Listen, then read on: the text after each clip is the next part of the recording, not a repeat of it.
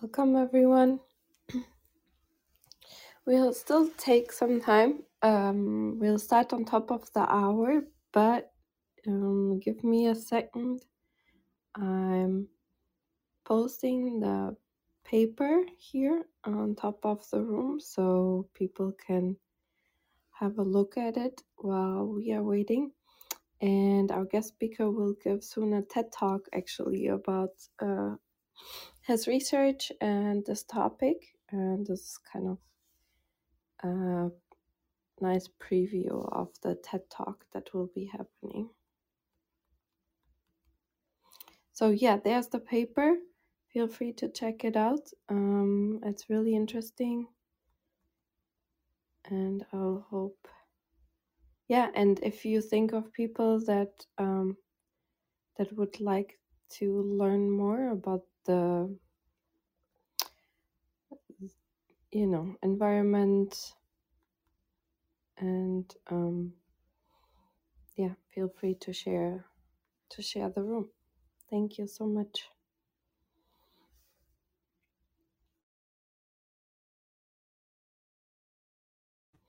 And Dr. Averill, he will be joining us from Switzerland and Zurich.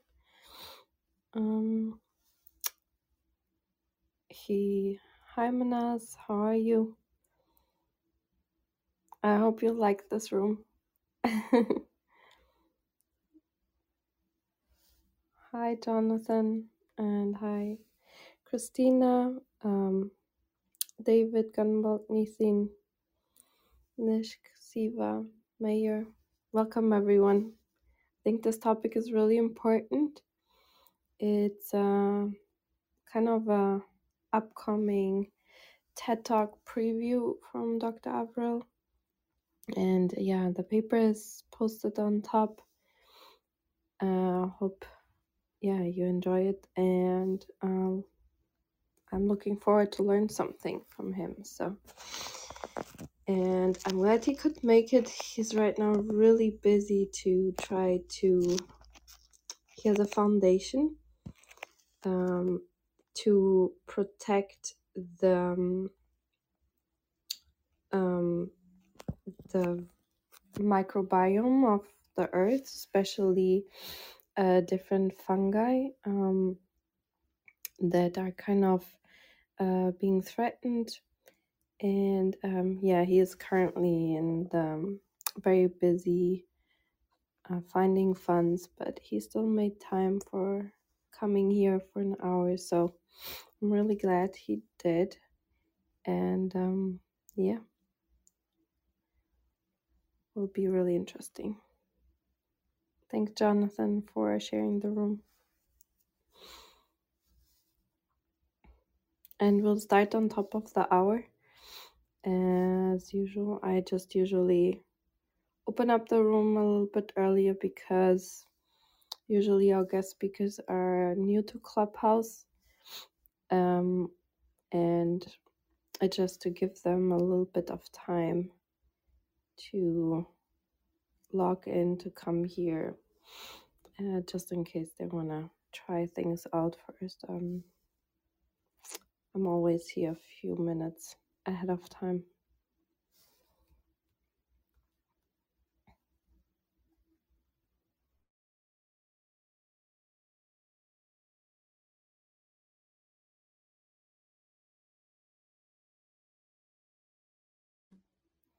It's almost Thanksgiving.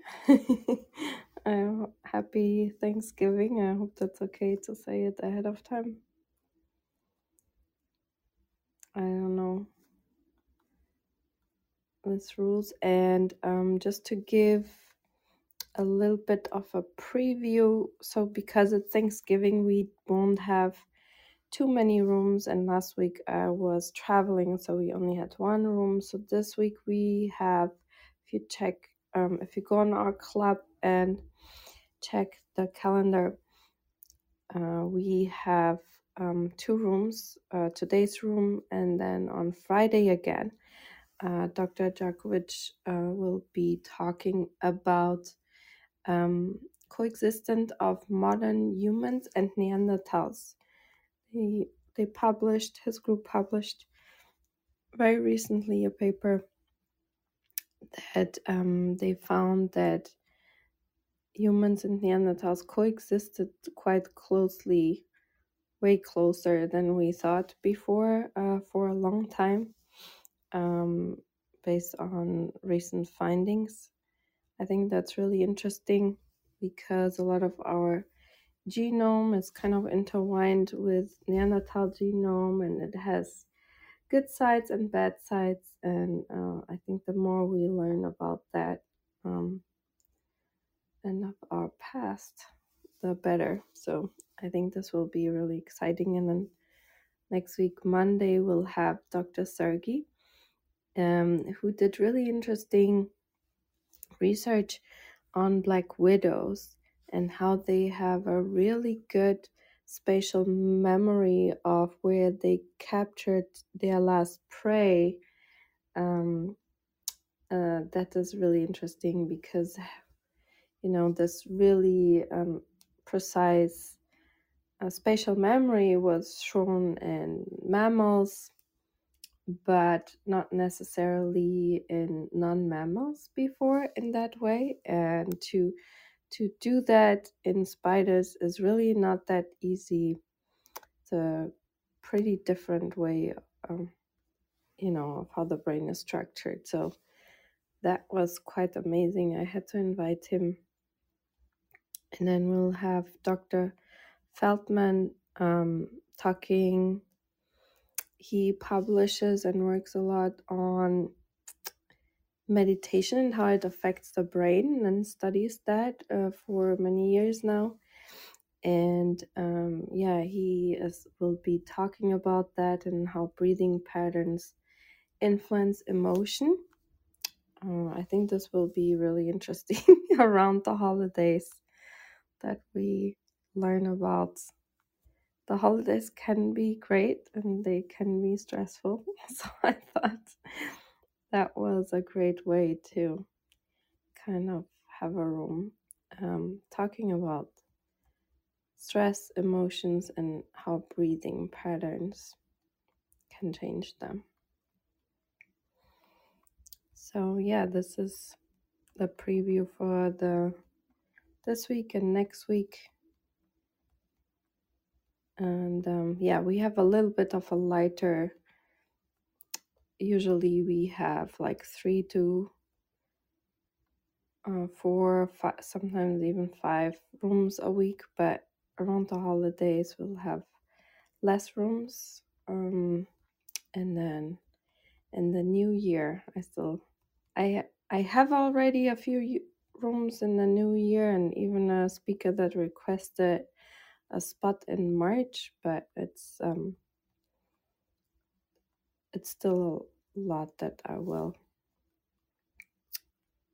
invite, depending on what will be published in this and next month. I try to stay as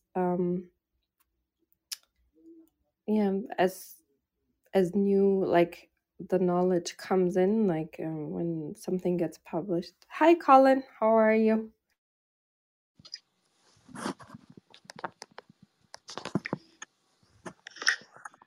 Can you hear me? Yeah. Oh, perfect. How are you today? Hi. I'm doing good. How are you? Good. Thank you. We're just talking about our upcoming program. I usually open the rooms like a few minutes ahead of time to give people time, to arrive, like especially the speakers if they're new to Clubhouse and so on. So I was just talking about upcoming rooms and about your work. Awesome. A little bit, just a little bit, to not give too much away. Well, people will be coming in, and we record the rooms just to let you know if that's okay with you, because our members are really truly around the world, so there's never time that works for many people. So, the only way to solve this is to record them. And here on Clubhouse, the cool thing is when you listen to the recording, here the links that are available, like if you see on top of our icons, there's the link to your paper. They are still active, and also the chat is active because we usually share a lot of additional resources in the chat. Like it's all still active, so it's kind of almost the same experience.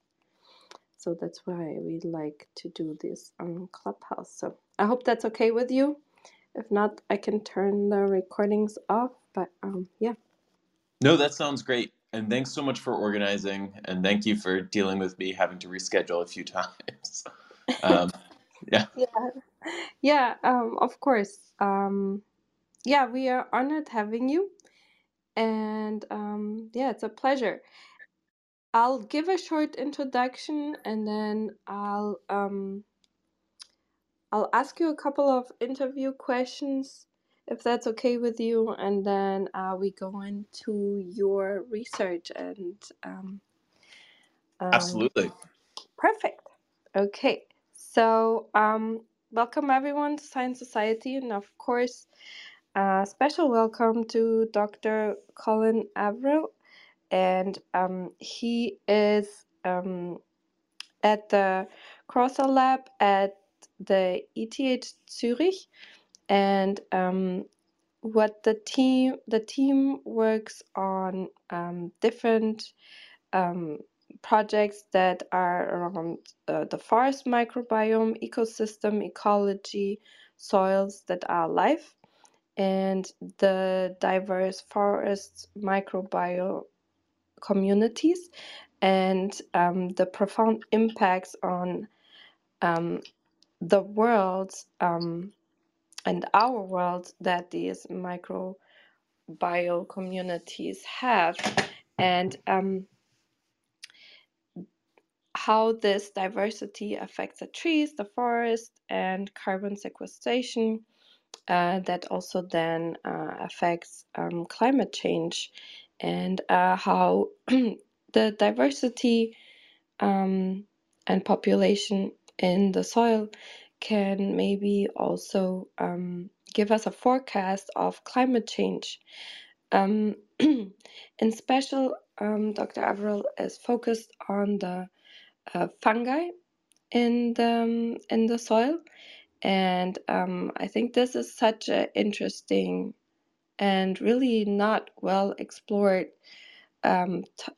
research field so far. So our first question is, how did you realize you were interested, or you had like this passion to go into the field of research in general?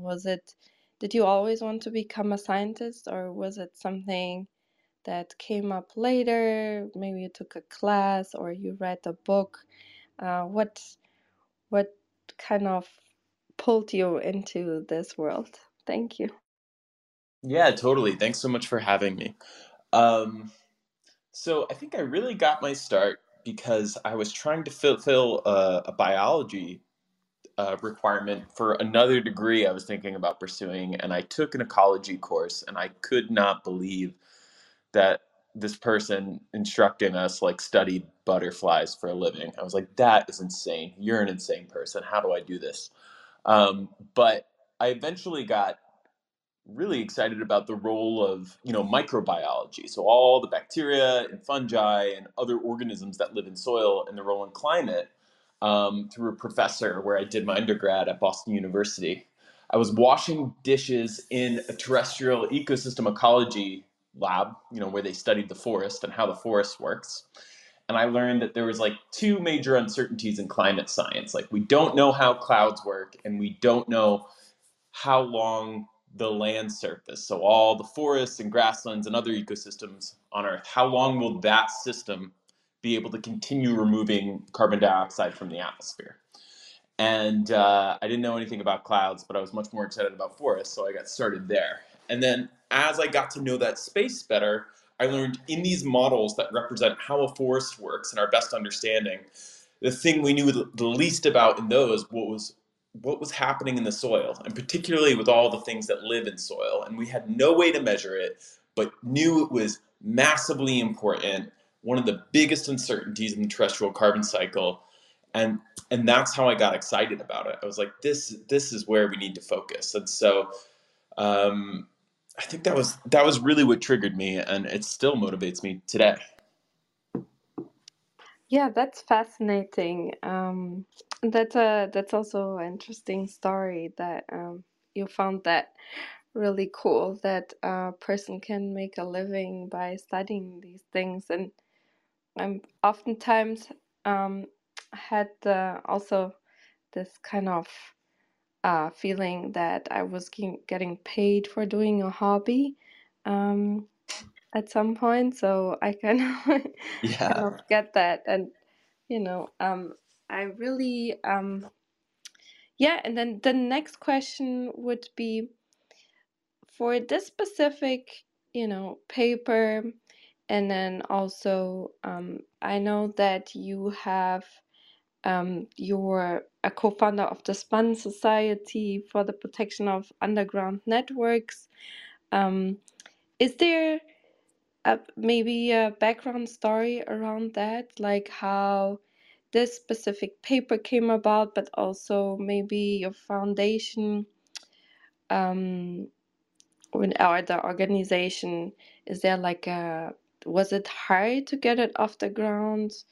Were people very excited, or are people very excited about it? And is it easy to get funding for, let's, if you have something around that. Thank you. Yeah, absolutely. So yeah, I'm the co-founder of a nonprofit called SPUN, which stands for the Society for the Protection of Underground Networks. It's focused on the conservation of mycorrhizal fungi. So mycorrhizal fungi are these fungi that form a symbiosis with the roots of plants. They're in basically every ecosystem on Earth. There's actually evidence when plants first made the evolutionary transition from living in water to living on land, they evolved this partnership with their fungi and their roots before they even evolved roots. And so this symbiosis is really ancient, and it's fundamental to how basically all plants access growth limiting soil resources. There's incredible biodiversity of these fungi all over the world. So the fungi you find in, pine forests are going to be wildly different than the ones you find in an oak forest or in a temperate grassland or in a mangrove. But we also know that this biodiversity is actually increasingly coming under threat. That's driven by large-scale pollution we put into the environment, like nitrogen deposition. That's driven by land use change, us converting ecosystems from natural systems into really intensively managed ones. And so we were motivated to found Spun by that. There was this sort of hidden extinction going on before our eyes before we even really had a chance to really document this biodiversity and understand where it was. And the motivation for this paper was to really make that point more broadly. It's not just mycorrhizal fungi, it's all the organisms and the microbial life that lives in soils and on and inside plants and animals. All of this is incredibly important to, the health of people, the health of plants, the functioning of soils. Um, and we're only now just beginning to understand what's happening. Um, a big part of that I want to emphasize is also, we really just never had the tools to look at this before. So people had studied soil biology in a lot of different ways, but fundamentally it was hard. And all of that changed about 15 years ago when environmental microbiologists started applying the tools of the Human Genome Project, so these next generation sequencing technologies that made that possible, and using them in the environment. And started documenting all the biodiversity that lives in soil. It was the first time we could really sort of turn the lights on below ground and see, the variety of life that lives there. And what we saw was astounding. The microbial biodiversity in soil is outrageous. There's easily 1,000 coexisting species, microbial species, in a single handful of soil. And only in the past, 5 years has that DNA sequencing technology become really cheap enough so that we can look at the soil microbiome at the kind of spatial scales we really need to understand, a global picture of the biodiversity that lives in soil. So all of these things sort of came together at the right time. And as we put together those pieces of information, what we're learning is actually a lot of it's massively under threat, from things like, converting forests into intensive agriculture, clear cutting forests, etc. So I hope I answered some of your question. There were a lot of parts, but happy to go back in any part of it. Yeah, that's wonderful that you and your team members created this organization, and because so much is unknown, I would imagine were many people advising you against doing it? I can imagine that since it's such an unknown field, or maybe the opposite. People were totally like, was there anyone giving you advice that was against or for it? Um, Maybe not directly advice, but there were definitely lots of signals that I should be focused on something else.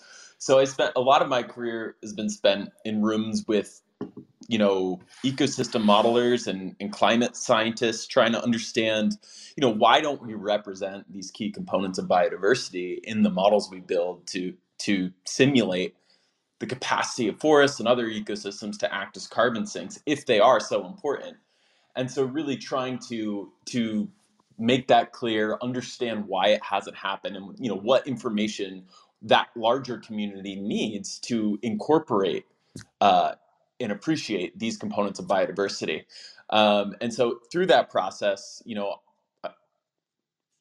I met a lot of people working on plant physiology and community ecology, and lots of things directly adjacent to microbiology in the environment. But it really was a process, and has been a process for environmental microbiologists to really bring this aspect of biology to the forefront of people's minds when they're talking about climate modeling, when they're talking about ecosystem restoration, when they're talking really about biodiversity conservation writ large. Yeah, I agree. It's so important, and there's, I don't know, after forest fires, people attempt to replant things, but I guess the soil microbiome diversity probably until now got really ignored, and so yeah, I'm really glad you're here and that you will educate us about this. So I posted the link to, like, a link to the paper PDF that everyone can access on top. And yeah, thank you so much, Colin, and the stage is yours. Awesome. Yeah, so I think to start, it's really too important to just dig a little deeper to understand what microbes are, and really what they do for us, as people, and what they do for the broader biology, plants and animals. And so microbes actually are in many ways the majority of Earth's biodiversity. There are millions of species of microscopic fungi. There are billions of species of prokaryotes like bacteria and archaea. These organisms were the very first life forms to evolve and inhabit our Earth, and they'll probably be the very last. And so we find microorganisms and microbial life in nearly every habitat on Earth. They live in the atmosphere, they live in and on plants, they live in our bodies where they have profound effects on health, they live in animals' bodies, and they completely dominate the soil environment. These are the organisms that do decomposition, and they power really important soil functions like nutrient cycling, which in turn allows productivity on land to happen. The healthy functioning of your body is really dependent on microorganisms, as is the healthy functioning of plants. And they represent this incredible variety or biodiversity across the planet. So, you know, if you go to one forest and look at what's living in the soil, and then you walk 100 meters away, you can find a totally different community of microorganisms. They're just that heterogeneous and diverse. But as we study this component of biodiversity more, we're coming to understand it's under threat, just like macrobiological diversity. So just like we're seeing declines in plant and animal and insect populations, it seems that we're also, seeing declines in microbial taxa as well. So this was first really documented, as far as I can tell, by mycologists and amateur sort of mushroom hunters. So mushrooms are really interesting because they sort of live this dual life as both a microbiological organism and a macrobiological organism. But the mushroom you pick is just the tip of the iceberg, and below that, it kind of just dissolves into this unseeable but huge mycelial network. So the mycelia is like the body and the roots of a fungus, and most of it lives underground. But you see this little macroscopic signal of it when it puts up a mushroom. So people have been documenting mushroom biodiversity for really over a century in Europe, and they were some of the first to show that, wow, there's this incredible decline in the biodiversity, the number of species we see coming up year after year at a continental scale. And later, ecologists would discover that a lot of that's linked to nitrogen pollution. So when we burn fossil fuels, we emit CO2, but we also emit all of this sort of nitrogen gas that eventually rains down as fertilizer and actually decimates the communities of these mushroom forming fungi. And so this was really the first evidence, and things have changed now that we can see the soil microbiome in its entirety using DNA sequencing.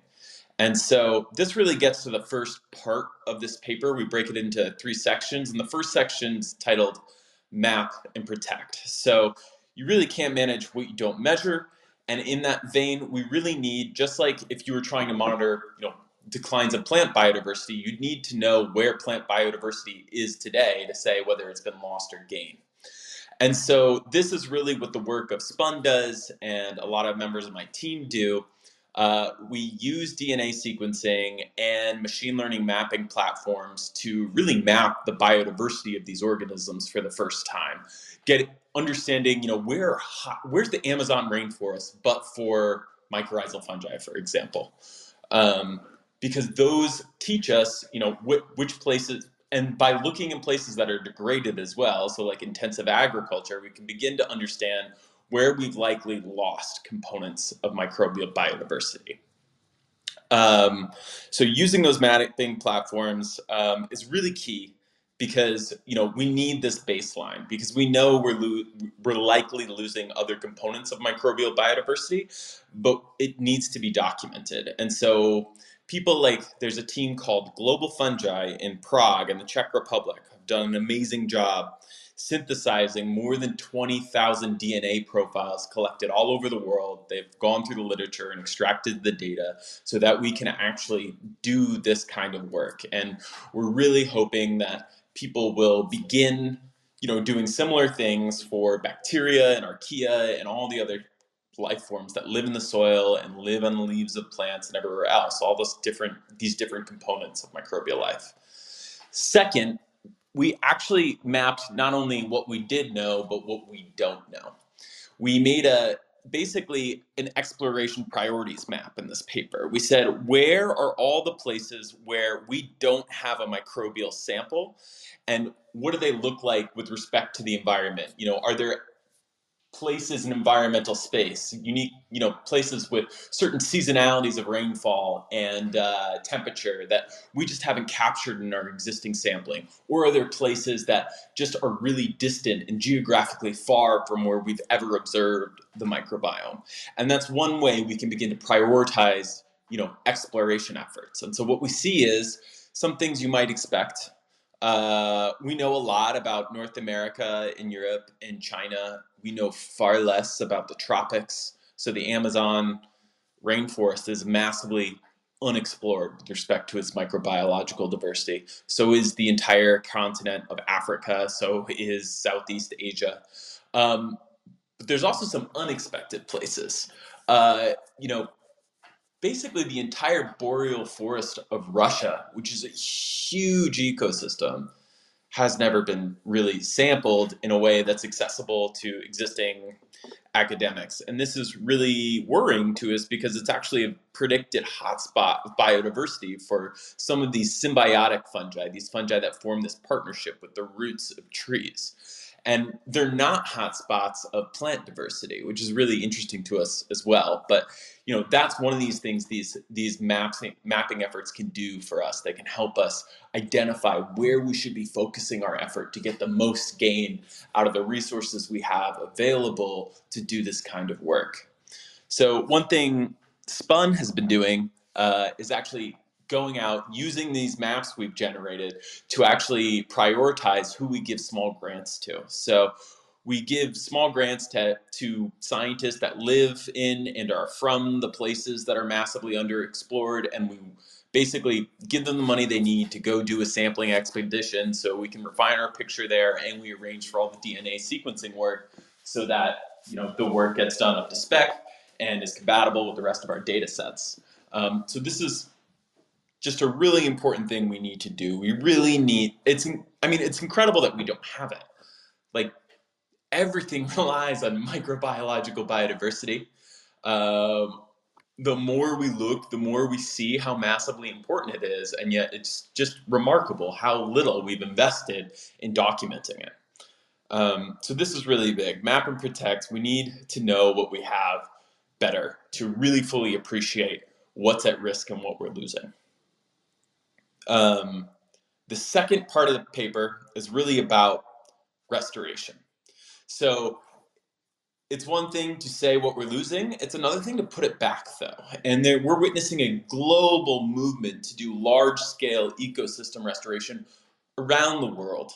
And this was really kicked off by interest from carbon markets. So because of climate change, we know not only do we need to stop emitting CO2, we've given climate inaction to date, we now also need to remove carbon dioxide from the atmosphere. One of the best ways to do that is by restoring natural ecosystems, particularly forests.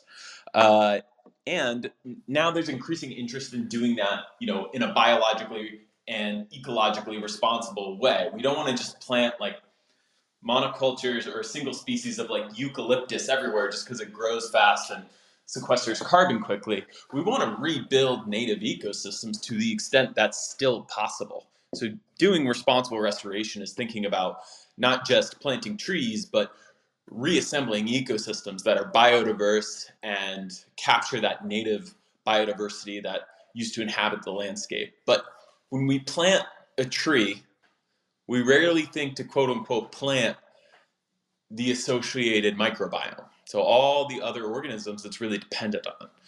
And in many environments where restoration happens are ex-agricultural environments. So places that have been intensively farmed for decades and sometimes centuries. And we know the microbiology in those places looks nothing like the microbiology of the native landscapes we're trying to restore. And so one way this is beginning to be done is through what are called soil transplants.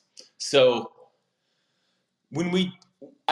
to understand this, it's useful to think about what's done in human microbiology. So we know the bacteria that live in your gut have a profound impact on your health.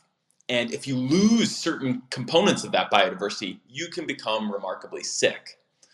But pioneering medical microbiologists discovered that if you take a microbial community from a healthy person, you can re-inoculate and reintroduce microbial biodiversity into a sick person and cure some of these diseases. It's really like microbial ecosystem restoration, but for your body. And that's actually done through a fecal transplant. And that's because the feces that pass through your gut actually capture and retain a lot of that microbiological diversity and can therefore be used as an inoculant. In the ecosystem case, the thing that does digestion is the soil, and the soil is where this incredible microbial biodiversity lives. So we can take small quantities of soil and use it as an inoculant. And so there's some places around the world where this has such a remarkable effect. So one of my favorite example is there's these grasslands in Eastern Europe and Estonia that have been decimated due to mining activity. And when they go to try and restore them, it generally just doesn't work.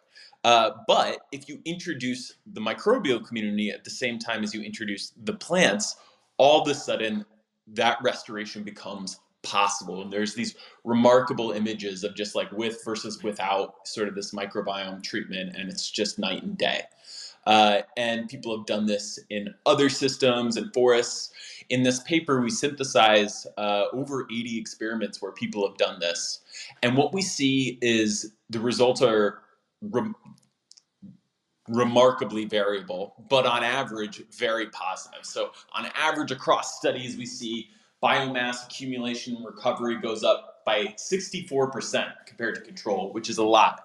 But it can vary from nothing to, huge amounts, 600-700% were the highest effect sizes we saw. And, one thing we need to do next is really understand why that is. We think a big part of it is, again, we need these maps. We need to know what an intact microbial community is so we can successfully sort of rewild it into the soil. And the DNA sequencing work allows us to do that. I think it's really easy, and I've seen this done, is you go and try and do this microbiome transplant, but you go to a forest that seems fine and would seem fine to me or you and intact, but really is regenerated only 20 years ago. And it's just no one knows the previous land use history. And unless you're a forester or someone with some real natural history expertise in the area, you might not get that right. So we need to get a bit more sophisticated in this approach, but where it works, it's remarkable how well it works. And so, what is a forest? Have we really restored a forest if it's missing its fungi? So this is a big thing we need to do. When we think about doing ecosystem restoration responsibly, we think about, the biodiversity outcomes for sure. And not only do we need to be getting the tree species right and the animals right, we also need to be thinking about the microbial life as well if we really, want to do this in a very ecologically responsible way. And I guess I feel like I've been talking forever, so I'm going to try and wrap it up. The last thing we talk about is this opportunity in managed ecosystems. So, food and forest agriculture, represents one of the dominant uses of land on Earth. Something like 50% of the arable land on Earth is in some form of agriculture. And historically, what we've done in agriculture is really an exercise in reductionism. We identify high-performing plant species and then strains of those species, and then we selectively breed them, and now we genetically modify them. And then finally, we plant them out in vast monocultures. So a single plant species as far as you can see.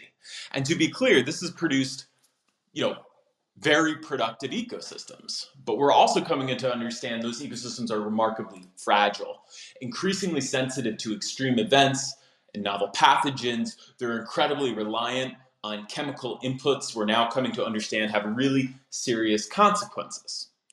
However, we have yet to really begin tinkering and playing and modifying what organisms live in the soil alongside of those plants.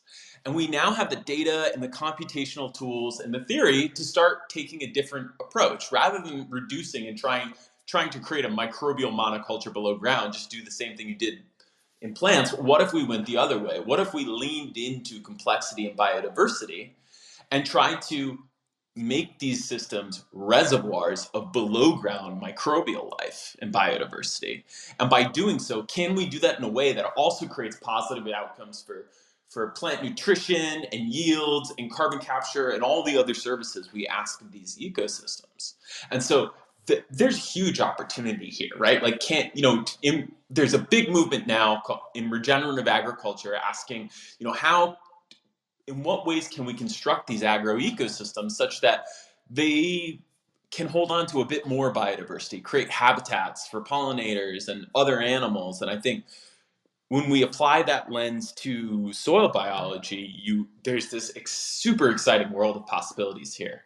So that's really the last section of the paper. And so these are the things we think are really critical to get on people's radar and into the conversation in both, restoration and ecology and microbiology. Is, there's this important work of documenting microbial life on Earth and where it's being lost. And if we're going to make intelligent conservation decisions, we really need to map the world's microbiology so we can protect it. We need to fold this into restoration, both because it's an important component of biodiversity and because it can create amazing outcomes for the recovery of ecosystems as well. And then finally, there's this huge opportunity in agriculture to build biodiversity into the managed landscape and also create, all these outcomes we want to see in the world. And so that's really what we did. I hope some of that makes some sense. But yeah, I'm happy to go back and forth and go a little bit deeper on any part of it. Wow, thank you so much, Colin. This was a wonderful overview and talk, and it's really interesting. We had a guest speaker. He's a PhD student that was kind of by chance that his supervisor had at some point collected samples from a forest, and then there was a mega fire. He explained the exact definition, which I don't want to go into it. And then they collected samples afterwards, and they found that different fungi make it through those mega fires, others don't, but they don't know yet if that's good or bad. Like, are those that survive good? Will they help to restore a forest, or are they actually maybe even hurtful for the future? So is there also a plan, once we know more, to kind of build up resilience for the future with the climate predictions we have? Let's say it will be drier or more humid or warmer, to kind of figure out a way to make those transplants to kind of protect that environmental, like that landscape, that specific one, for the future, kind of prepare it. Is there a plan to do that, maybe? Yeah, wow. That like sort of like assisted migration, but for the microbes. Yeah, that's a great point. I hadn't thought too much about that, but it totally makes sense. And when we're doing ecosystem restoration, more and more we're asking, are these organisms not only going to survive the climate of today, but will they also survive the climate of tomorrow? And we know certain organisms are locally adapted to different environmental regimes, and some microorganisms can even imbue drought tolerance onto plants. So there's a lot of different interesting possibilities here. And something that, yeah, I think hopefully will be incorporated more and more. We don't have we're not doing that yet, but it's definitely on our radar.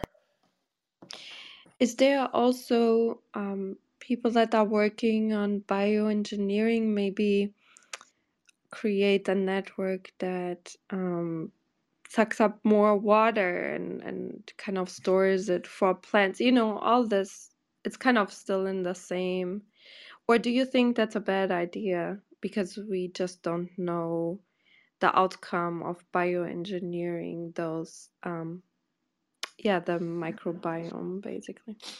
Yeah, I think the most interesting and exciting work in microbial bioengineering is identifying ways we can work with not just like one or two super high performing species, but actually using whole communities of organisms.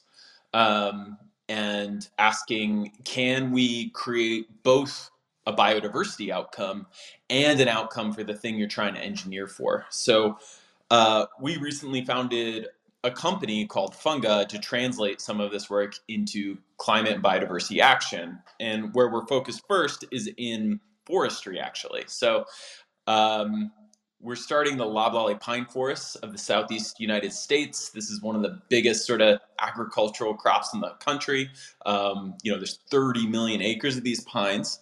And we're asking, can we identify communities of native and biodiverse fungi that naturally associate with these trees that are also linked to productivity and yield outcomes. And then by doing so, can we essentially do, below ground microbial rewilding and in the process create productivity and a climate outcome?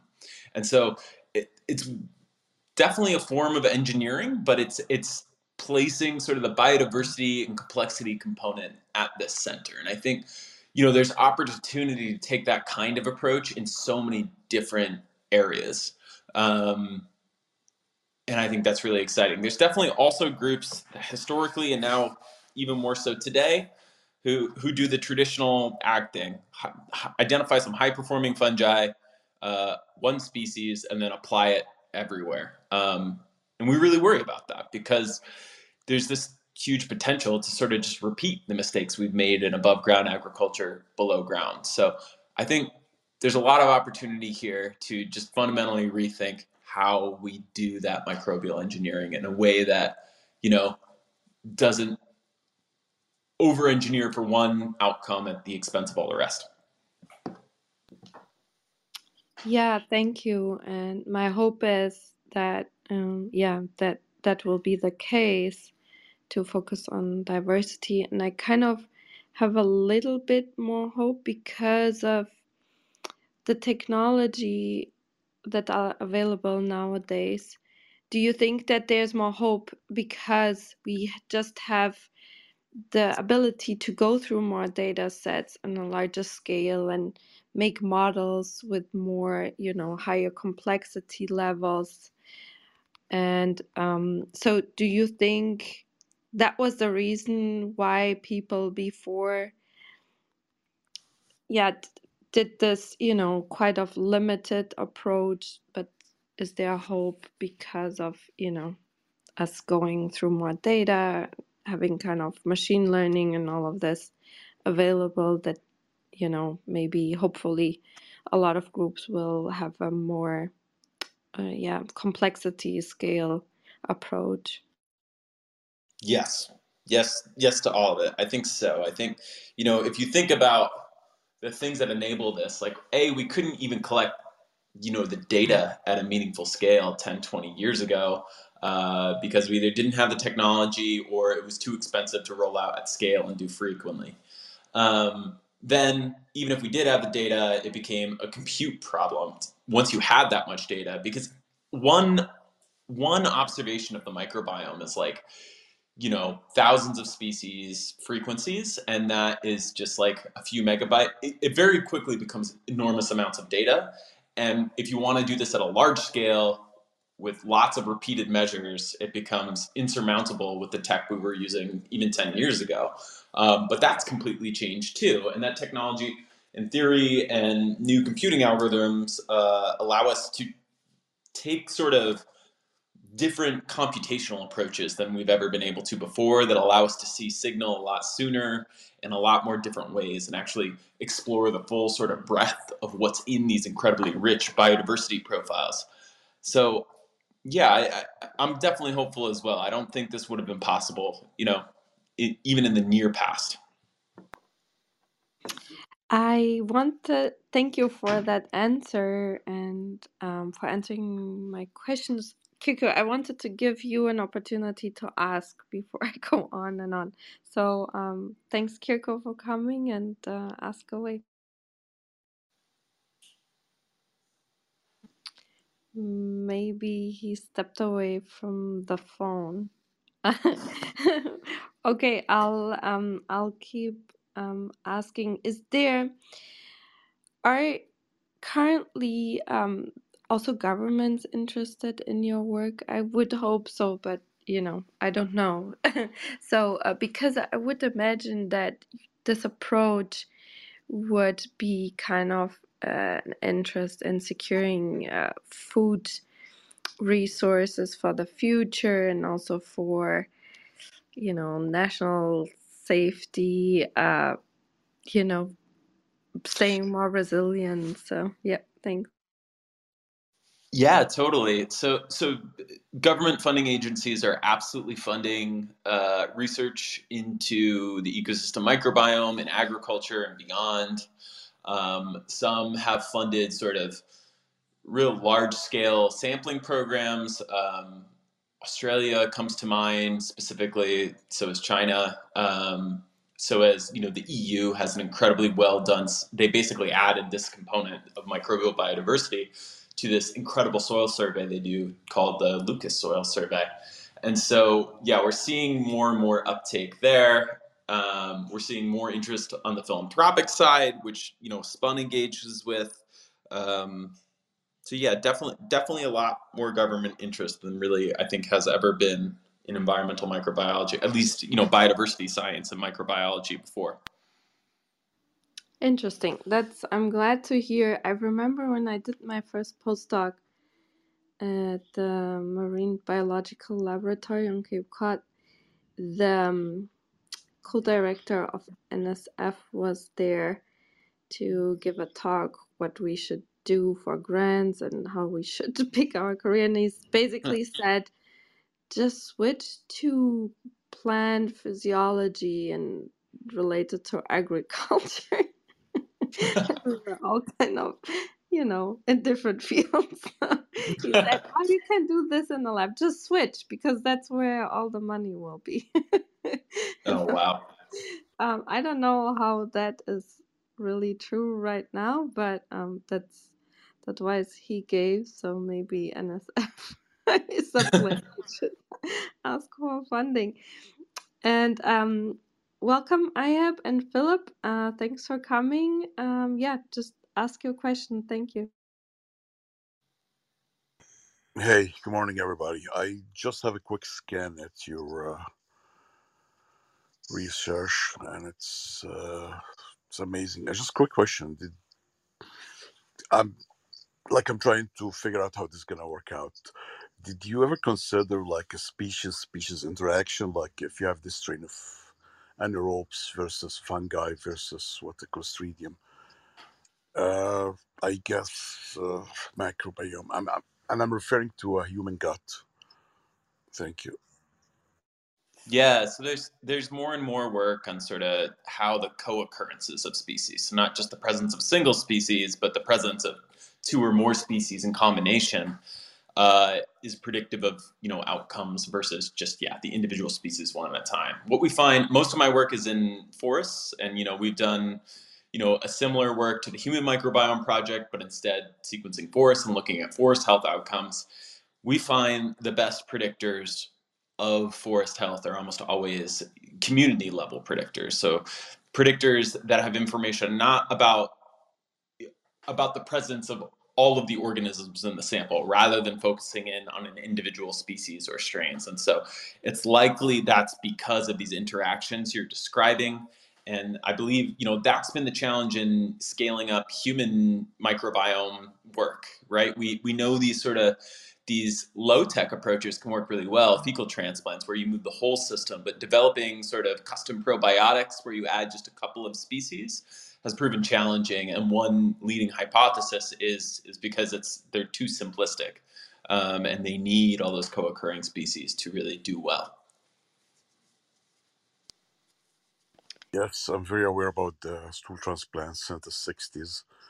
And I think, yeah, you're right. You can do it like a simplistic approach because I think you have to match like the growth curve, like the saturation decline, raising and how they interact with each other in a specific environment, either a forest or a human colon or a human gut versus any other environment. All right. Yes, that was great. Thank you. Of course. Yeah, thank you for that question. And I wanted to give a follow-up comment that the diversity in the human microbiome is also declining. Do you think that's related to lifestyle changes that we don't, I don't know, kids don't play in dirt anymore. We keep sterilizing them, and also the dirt they play in, it's probably not diverse anymore in cities and so on. I'm not an expert in human microbiology, though I do love to draw analogies to it. But there are results showing like babies born via C-section, for example, have measurably different communities of microbes in their bodies than those not. They think it's because one of the first place you're basically sterile inside the womb, and the first place you experience microbiology and have it colonize your body is when you leave the vaginal tract. So that's a colonization event that, for example, some people don't get now because of technology. And so, doctors are experimenting with doing things like vaginal swabs of babies when they're born via C-section for this reason. We also know like eating dirt is just like a thing young kids do, which is a really interesting behavior and maybe linked to stuff like this. But also, yeah, we don't spend the same amount of time outside, and we also have sort of massively designed our landscapes and our built environment in a way that's like focused on sterility and killing everything, rather than trying to think about like how do we make sure we have microbes here but the right microbes. So yeah, I mean, I think so many different things about the way we live has massively affected sort of this really important component of our biology and our health that we haven't really appreciated until recently. Yeah, thank you. And Philip, you had the question. Thanks for waiting. No, thanks, Katarina, for hosting the space, and thanks, Colin, for sharing your experience and expertise. Think about this recent Living Planet report by WWF, which states that the planet has lost 69% of its wildlife population sizes since 1970 over the past 50 years. So population sizes of animals generally on average have shrunk by almost 70%. Some areas that's much worse. And, they surveyed more than 5,000 animals, birds and reptiles and fish, etc. I mean, in some places, like I said, this impact is much worse. But I'm wondering how this dumbing down of diversity impacts a microbial life in the soils, because I would, that saying, as above, so below. So the diversity that you see above is a kind of a reflection of the diversity that you see below. So I'm just wondering if you can link those two, the decline in animal life and then the decline in the microbes. And then my second question relates to forests. And I'm sure you're talking about real forests when you talk about forests, because when we talk about forests here in South Africa, where I live, it's industrial monoculture timber plantations of mostly invasive alien species like pines from Mexico and eucalypts from Australia. They are maintained and managed as the mother of all monocultures. I mean, you go inside there, there's no sounds, there's no insects, there's no birds, because there's no food for indigenous animals to eat. So I'm wondering what the impact on the soil microlife is by this dumbing down of diversity, and and if you can link that to the long-term sustainability of the soil. Can we continue with this model of forestry without suffering serious soil and nutrient deficiencies? Thanks a lot for the opportunity to ask. Yeah, I love both those questions. So the first one, how can declining wildlife populations actually impact what's going on in the soil? In so many different ways. I mean, we know wildlife has these huge effects on which species live and die in a forest, both above ground, but also they can be really important dispersal agents of microorganisms. So, people have observed like certain plants in certain areas were only colonizing where feral hogs also had range and habitat. And the reason for that is because many of these plant species couldn't successfully establish and grow to maturity until, basically the symbionts they needed arrived there as well. And those symbionts were really dependent on these feral hogs for moving around because they dig in soil and therefore move soil and all the organisms that live in the soil around. So, this is pretty understudied. There's not a lot of research on it, but it's just really hard to imagine, given the ways we know animals interact with the soil and move things around, like that it's not having an impact on the biodiversity of what lives in the soil. As for intensive timber plantation, so yeah, around the world, especially in the southern hemisphere, a lot of exotic trees are planted, particularly pines and also eucalyptus, just like you described. Um, if you look at the micro, so I focus on these root fungi. If you look at the diversity of root fungi on like those exotic pines, it's incredibly simplified. So radiata pine is a big one normally, and its native habitat, it's one of the most planted trees in the world, but its native habitat is like this really tiny area on the California coast. And if you look at the number of species, living in symbiosis with its roots, like any one tree easily has like 50 to 100 different organisms there. If you go to these exotic radiata pine plantations in Australia, for example, you see something like 5, maybe 10 species. And so it's this incredibly small, subset of what's naturally there. I wouldn't be surprised if the same things were going on with the eucalypts in South Africa because their native range is in Australia. And then finally, because they're housing these microbes, they're displacing a lot of other microbes that would normally partner with the native vegetation. I think, especially in forest, we have this revolution going on around these concepts in regenerative agriculture. Can we do agriculture in a more sustainable way that's less resource use intensive, that builds soil environments, that creates climate and biodiversity outcomes, or is at least more compatible with biodiversity? And I think we really need to bring that same sort of thinking to forestry.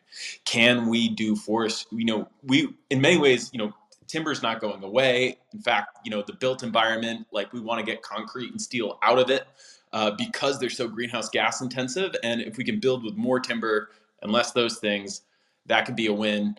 But can we do that in a way that's far more aligned with the biodiversity that inhabits our planet, and do that in a far more sustainable way? We need to really rethink, the single factor optimization we've done up until this point in forestry.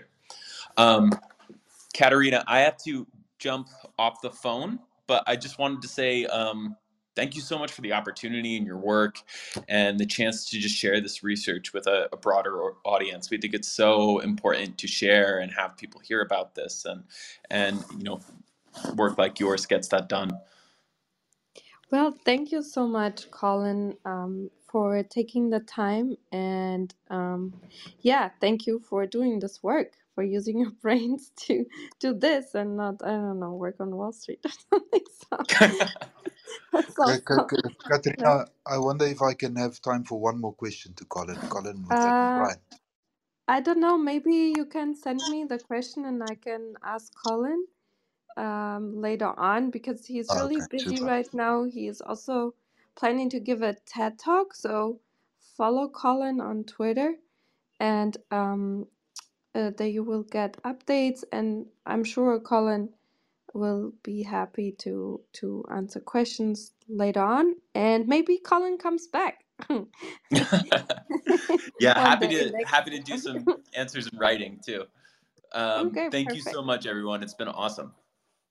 Okay, wonderful, and good luck for everything. I hope you get all the funding you can get, and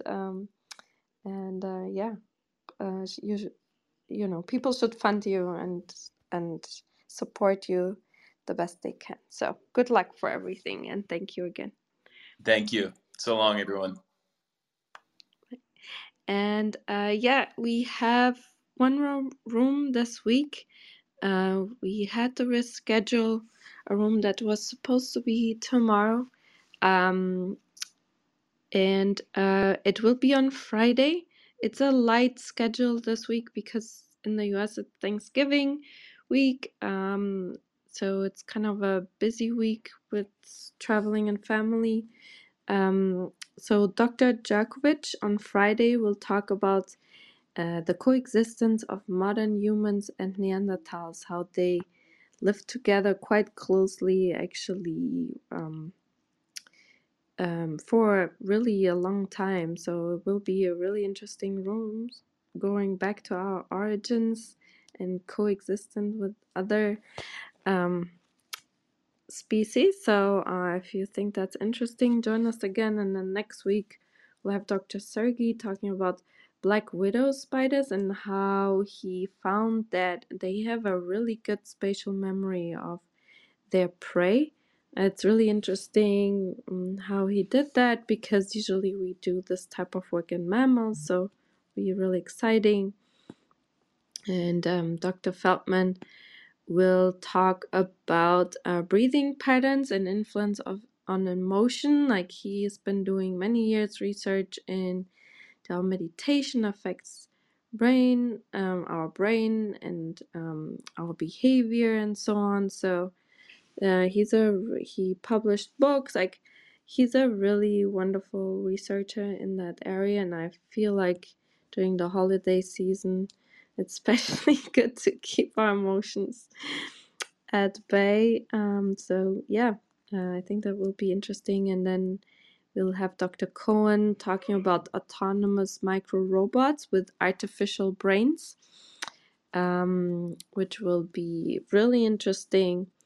Will have many implications for future technology. And Dr. Simek, ancient art, cave art discovery with 3D photogrammetry.